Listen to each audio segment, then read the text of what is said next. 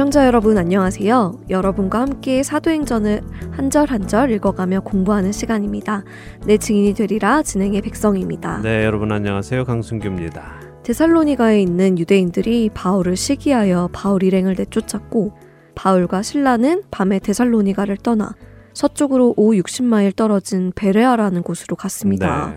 다행히도 베레아 사람들은 데살로니가 사람들보다 더 고귀한 사람들이어서 바울이 전한 말씀을 간절한 마음으로 받고 또 성경을 통해 바울이 전해준 그 말씀들이 사실인지 날마다 상고했습니다. 그렇습니다.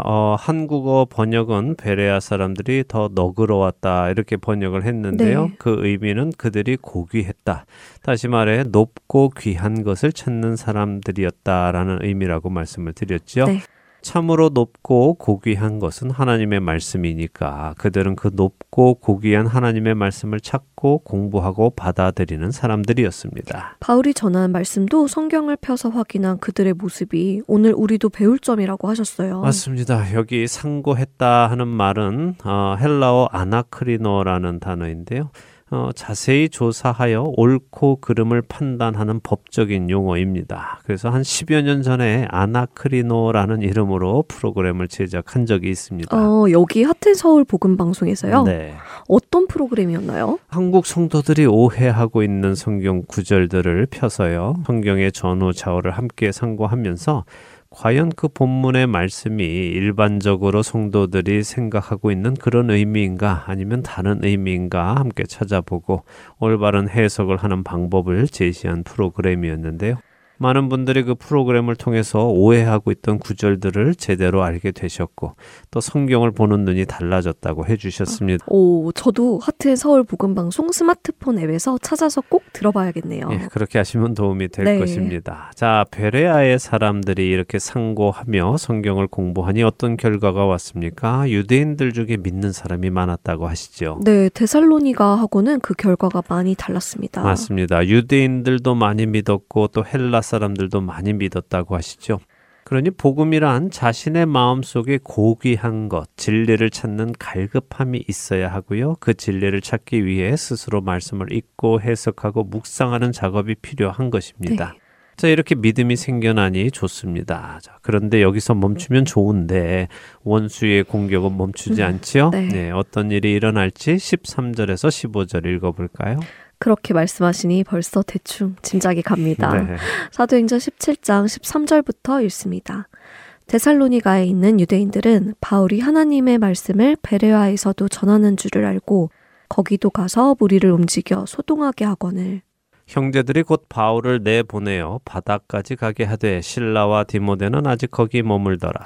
바울을 인도하는 사람들이 그를 데리고 아덴까지 이르러 그에게서 실라와 디모데를 자기에게로 속히 오게 하라는 명령을 받고 떠나니라. 네. 아이고. 데살로니가에 있는 유대인들이 또 여기 베레아까지 쫓아와서 방해를 하는군요. 예, 베레아 사람들은 가만히 있는데 데살로니가에서 바울과 실라를 공격했던 유대인들이 여기 이 먼 곳까지 쫓아와서 방해를 하며 또 소동을 일으키지요. 네. 일전에 1차 선교 여행 때도 비슷한 일이 있었지요. 예, 바울이 루스드라에서 복음을 전할 때 비시디아 안디옥과 이고니온의 유대인들이 루스드라까지 쫓아와서 방해한 것처럼 여기 데살로니가 사람들도 그랬습니다. 이들은 자신들의 동네에서만 복음을 전하지 못하는 것에 만족하는 것이 아니라 아예 복음 자체를 미워하는 사람들이군요. 그렇죠. 결국 바울과 실라를 통해 예수님을 믿게 된 베레아에 있는 그리스도인 형제들이 바울을 급히 피신을 시킵니다. 바울의 목숨이 위험할 정도였나 봐요. 네, 아무래도 그랬던 것 같습니다. 실라와 디모데는 그곳에 둔 채로 바울만 빼내서는 바울을 바닷가로 보냈죠. 그리고 배를 태워서는 아덴, 곧 그리스도의 수도였던 아테네까지 데려다 줍니다. 그리스의 수도 아테네요? 네. 정말 큰 도시로 갔군요. 예, 아테네는 베레아에서 육로로 가면 약 200마일 정도 됩니다. 굉장히 머네요. 예, 자, 그런데 육로를 따라 가도 될 텐데 배를 태워서 보냅니다. 그 이유는 그만큼 위험했기 때문이죠. 육로를 통해서 가다 보면 그 뒤를 쫓아와서 공격받을 수 있기 때문에 배를 탄 것입니다. 일단 배를 타면 배를 탄 동안은 안전하지요. 정말 급박한 상황이었음을 알 수 있습니다. 네, 자 이렇게 아테네에 도착한 바울이 자신을 그곳까지 데려다준 베레아의 성도들에게 이제 빨리 다시 돌아가서 실라와 디모데도 여기로 데려다 달라고 부탁을 합니다. 그래서 그 형제들이 다시 베레아로 출발하죠. 네. 자 여기까지 보았는데요. 아테네에 대해서 조금 나누도록 하겠습니다. 아테네는 말씀하신 것처럼 고대 그리스 곧 헬라의 중심지이고 수도입니다. 헬라 문학과 철학의 중심지이죠. 이것은 소크라테스와 플라톤의 출생지이며 아리스토텔레스, 에피쿠로스, 제논 등의 유명 철학자들이 자신들의 제2의 고향으로 삼은 곳이기도 합니다. 정말 유명한 철학자들이 다 이곳 출신이네요. 네, 그런데요. 이렇게 유명한 또 걸출한 철학자들이 있는 곳이라면 어때야 할까요? 철학자들이란 다 좋은 선생님들 아닙니까? 이런 좋은 선생님들이 있다면 일반 사람들도 그렇게 높은 철학에 집중하며 고귀한 삶을 살지 않았을까요? 네, 이론적으로는 그래야만 합니다. 철학이 발달하고 지성이 중요한 문화로 자리 잡았다면 말이죠. 네. 하지만 아테네의 윤리적 도덕적 수준은 아주 낮았다고 합니다. 도시 자체가 아주 음란했고요. 서로를 죽이는 격투 경기 같은 것 보는 것을 아주 즐겼다고 합니다. 의외네요. 그러면 결국 인간의 가르침은 사람을 변화시킬 수 없다는 것을 증명하는 것인가요? 맞습니다. 사람의 가르침은 인간 본성을 변화시키지는 못하죠. 자, 지금 바울이 도착한 아테네는 그 옛날 전성기 때 영화를 누리던 아테네만큼 화려한 아테네는 아니었습니다. 왜냐하면 그리스 곧 헬라가 멸망했기 때문이죠. 바울이 도착한 그 시기는 로마가 그리스를 정복했을 때입니다. 물론 로마는 아테네를 특별 대우해줘서요. 자치권을 주었고 로마의 세금도 내지 않도록 해주었습니다. 정말 특별한 대우네요. 네, 그리고 이 아테네에는 새로운 신이 소개가 되면 그 신을 위한 신전을 만드는 관습이 있었다고 합니다. 그러니 아테네에는 정말 많은 신전들이 있었겠죠. 네. 자, 아테네에 대해 이 정도 나누고 또 말씀을 읽어보지요. 이 아테네에서 어떤 일이 일어날까요? 16절에서 21절입니다. 사도행전 17장 16절부터 있습니다. 바울이 아덴에서 그들을 기다리다가 그 성에 우상이 가득한 것을 보고 마음에 격분하여 회당에서는 유대인과 경건한 사람들과 또 장터에서는 날마다 만나는 사람들과 변론하니 어떤 에피쿠로스와 스토아 철학자들도 바울과 쟁론할세 어떤 사람은 이르되 이 말쟁이가 무슨 말을 하고자 하느냐 하고 어떤 사람은 이르되 이방신들을 전하는 사람인가 보다 하니 이는 바울이 예수와 부활을 전하기 때문이러라. 그를 붙들어 아레오바고로 가며 말하기를 내가 말하는 이 새로운 가르침이 무엇인지 우리가 알 수 있겠느냐. 내가 어떤 이상한 것을 우리 귀에 들려주니 그 무슨 뜻인지 알고자 하노라 하니 모든 아덴 사람과 거기서 나그네 된 외국인들이 가장 새로운 것을 말하고 듣는 것 이외에는 달리 시간을 쓰지 않음이더라. 자, 아테네에 도착한 바울이 다른 동역자 실라와 디모데가 올 때까지 홀로 시간을 보내게 되었습니다. 네.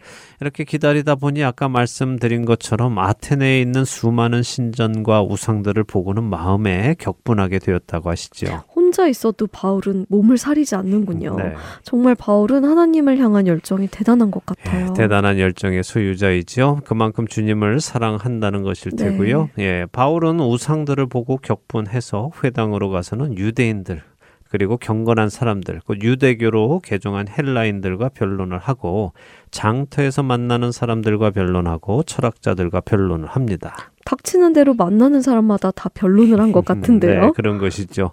하나님을 향한 그의 열정과 하나님을 대신하는 그의 질투심이 보이시죠? 네. 예, 우상들을 향한 하나님의 분노가 바울 안에도 있었다는 것입니다. 바울이 유대인 회당을 찾아가서는 뭐라고 했을까요? 뭐 기록은 안 되어 있지만 아마도 이렇게 많은 사람들이 우상을 섬기는 이곳에서 당신들 유대인들을 도대체 뭐 하는 것이냐? 유일하신 하나님을 전해야 하지 않느냐 하며 책망을 했을 것입니다. 또한 장터에서 만나는 사람들에게는 이러한 우상들이 다 허무한 것들이고 존재하지 않는 것임을 설명했겠죠. 정말 답답해하면서 전했을 것 같아요. 또 동시에 긍휼한 마음과 함께요. 그랬을 것입니다. 그런데 철학자들과는 무슨 이야기를 나누었을까요? 백성이 아나운서 철학이 무엇인지 아십니까? 철학이요? 네. 인간은 무엇인가, 삶은 무엇인가, 이런 것 공부하는 것 아닌가요? 네, 맞습니다. 그런 것입니다. 인간이나 세상에 대한 지혜나 원리를 탐구하는 학문이라고 사전은 설명을 합니다. 근데 철학을 영어로는 필라소피라고 하는데요. 이 말은 헬라어에서 온 말입니다. 필라소피가 헬라어에서 온 말이라고요? 네. 이건 어떤 의미인가요? 이거는 필로라는 사랑한다는 말과 소피아, 지혜라는 말의 합성어로 네. 지혜를 사랑하는 것, 그것이 철학의 원 의미죠. 지혜를 사랑한다고요? 네. 멋진 의미네요.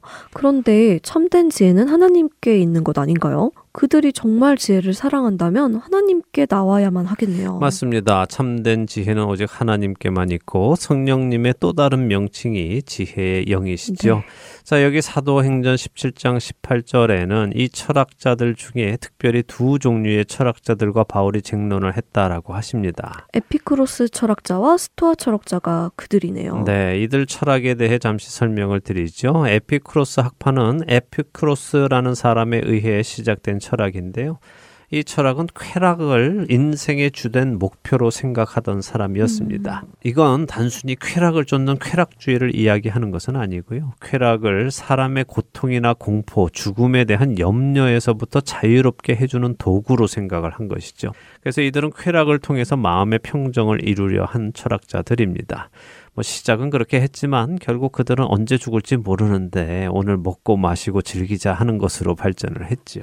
요즘 세상에 많은 사람들, 특히 젊은 사람들이 많이 가지고 있는 사고방식 아닌가요? 네, 많이 닮아 있죠. 네. 인생 한 번 사는데 즐기며 살자 하는 생각이 이 에피쿠로스 철학과 많이 닮아 있습니다. 신에 대한 이들의 개념은 신을 부정하지는 않았습니다. 신이 있기는 한데 그런 신이 인간에게 관심이 있거나 인간과 어떤 관계를 맺고 살아간다고는 생각하지 않았죠. 그래서 이들은 죽음 이후의 세계도 없다고 생각했고 죽음 이후의 세계가 없으니 선이나 악이 중요하지도 않았습니다. 그러니 쾌락만을 쫓으며 살 수 있었겠네요. 맞습니다. 자, 또 다른 철학, 스토아 철학입니다. 스토아 철학은 그래도 이름이 낯설지 않은데요. 많이 들어본 것 같아요. 예, 철학에 관심 있는 분들은 아마 많이 아실 것입니다. 스토아 철학은 제논이라는 사람으로부터 시작된 학파로 이들은 이성을 중요시합니다. 이성은 우주 속에 내재하며 인간 삶의 원칙이 된다고 믿었죠. 쾌락을 쫓는 에피쿠로스와 반대되는 철학 같은데요. 한쪽은 쾌락, 한쪽은 이성. 이렇게 중요하게 생각하니까요. 맞습니다. 그래서 이들 스토아 학파는 쾌락과 반대인 금욕을 주장했습니다. 또한 자연과 조화된 삶, 만인 형제주의 등을 주장했죠. 그리고 이들이 가지고 있는 신에 대한 개념은 온 세계에 임하는 정신으로 신을 생각했습니다. 마치 뉴에이지 같은 그런 것인가요? 어떤 우주의 기 혹은 정신 같은 것이 신이라고 생각하는 것이요. 네, 비슷하지요. 특별히 이 스토아 학파는 스스로를 의롭게 여겼습니다. 아무래도 금욕 생활을 하고 또 이성적으로 생각하고 행동을 하니 자신들이 의롭다고 생각할 수밖에 없겠죠. 네. 예. 자, 사람이 스스로를 의롭게 생각하면 하나님 앞에 어떤 사람이 됩니까? 교만한 사람이 되지요. 그렇죠. 교만한 사람은 자신이 죄인임을 인정할 수 없고 그런 사람은 예수님의 구원도 필요 없다고 생각하죠. 그렇습니다. 그래서 이 스토아 학파들은 하나님 앞에 모든 사람이 죄인이라는 기독교 가치관을 받아들일 수 없었습니다. 자, 바로 이 에피쿠로스 학파와 스토아 학파 사람들이 바울을 만납니다. 그런데 바울을 말쟁이다라고 부르지요. 말쟁이라고 하니까 뭔가 좋지 않은 느낌이에요. 예, 그렇습니다. 말쟁이의 헬라어 원뜻은 씨를 주워 먹는 새를 의미합니다. 새들이 여기저기서 막 이렇게 씨를 주워 먹는 모습을 표현한 것인데요. 정통 철학을 가진 자신들과 달리 여기저기서 이런 정보를 주워 들은 풍월로 자신들에게 말을 하려고 한다며 비아냥거리는 것입니다. 그리고 또 다른 사람들은 바울이 새로운 이방신을 전하나 보다 하며 생각했다고 하죠. 네. 그 이유는 바울이 예수님과 예수님의 부활을 전했기 때문이라고 하십니다. 그런데 예수님을 이방신이다라고 하는 것도 사실 기분 나쁘잖아요. 그렇죠. 참 하나님이신 예수님을 이방신이라고 하면 우리는 기분 나쁘죠. 네, 그런데 이 본문을 헬라어 본문으로 읽으면 기분이 더 나빠집니다. 헬라어로 신은 테오스입니다. 그렇다면 예수님을 이방신이라고 하려면 이방의 테오스다라고 했어야 하죠. 근데 사실 헬라어 본문은 예수님을 테오스가 아닌 다이모니온이라고 표현했습니다. 이 다이모니온은 영어 디몬의 유래어로요. 마귀를 뜻합니다. 네? 예수님을 이방의 마귀로 생각했다는 것인가요? 네. 그건 정말 너무한데요. 너무하지요. 네. 예. 아테네 사람들은 바울이 전하는 예수님을 이방의 귀신 정도로 생각하고 있었다는 것입니다. 교만함이 가득한 것이죠. 물론 아직 참신이 누구인지 모르니 그럴 수도 있지만요. 어쨌든 이들이 바울을 아레오바고라는 곳에 데리고 가면서 네가 가르치는 그 새로운 가르침을 우리에게 좀 말해줘라 라고 합니다. 아레오바고는 화성의 언덕이라는 의미인데요. 아테네의 서쪽에 위치한 바위로 이루어진 높고 평평한 지역이라고 합니다. 그리스 신화에 의하면 화성의 신인 마르스가 그의 딸 알키페를 능욕한 자를 죽인 후에 자신이 사람을 죽였기 때문에 그 자신이 저지른 살인에 대해서 12명의 신들 앞에서 재판을 받았는데 그 재판을 바로 이곳에서 받았다고 해서 이곳을 화성의 신인 마르스의 이름을 따서 화성의 언덕이다라고 부르는 것입니다. 그래서 당시에는 이곳에서 재판이 많이 벌어졌다고 합니다. 또 소크라테스도 이곳에서 재판을 받았다고 전해지죠. 어쨌든 지금 바울은 재판을 받으러 가는 것은 아닙니다. 아테네 사람들과 외국인들이 가장 최신의 것을 말하고 듣는 것을 좋아하고 또 다른 일에는 별 관심이 없는 사람들이어서 새로운 것을 말하는 바울의 이야기를 듣고자 그리로 데리고 갔다고 하시죠. 그렇다면 진리에 관심이 있는 것은 아닌 것 같네요. 네. 그냥 호기심을 따라가 보는 것이고 뭔가 새롭다니까 드러나 보자. 시간도 때울 겸 하며 간 것 같네요. 맞습니다. 자, 이런 그들과 함께 아레오바고로 바울이 갑니다. 다음 시간에는 그곳에서 어떤 일이 일어나는지 보도록 하죠. 네, 정말 바울의 삶은 어딜 가도 예수님을 전하는 삶이네요. 네. 정말 그는 예수님으로 가득 찬 사람 같아요. 또한 예수님을 정말 깊이 사랑하고요. 부럽죠? 네, 부럽습니다. 예. 사실 사람은 서로 알면 알수록 실망하는 경우가 많죠. 네. 그런데 예수님은 그렇지 않습니다. 예수님은 알면 알수록 더 사랑할 수밖에 없으신 분임을 우리는 알게 될 것입니다. 그렇게 우리는 예수님을 더 알고자 늘 노력해야 하고요. 그렇게 예수님을 알면 알수록 사랑은 더 깊어지게 될 것입니다. 아멘. 예수님을 더 알고자 하는 우리가 되기를 바랍니다. 네. 사실 오늘 2024년 첫 방송인데 올 2024년은 예수님을 더욱 깊이 알게 되고 더욱 많이 사랑하는 한 해가 되기를 소망해 봅니다. 아멘. 그런 은혜와 축복이 우리 모두에게 있기를 소망합니다. 네, 내 증인이 되리라. 다음 시간에 뵙겠습니다. 안녕히 계세요. 안녕히 계십시오.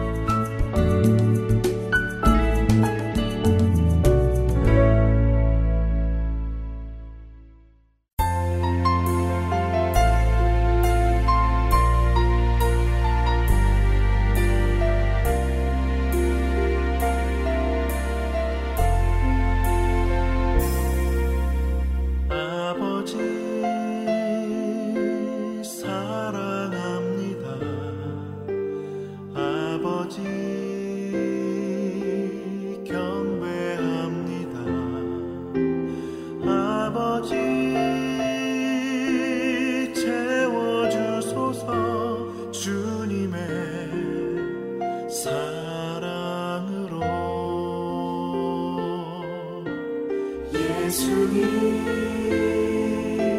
사랑합니다. 예수님 경배합니다. 예수님 채워주소서 주님의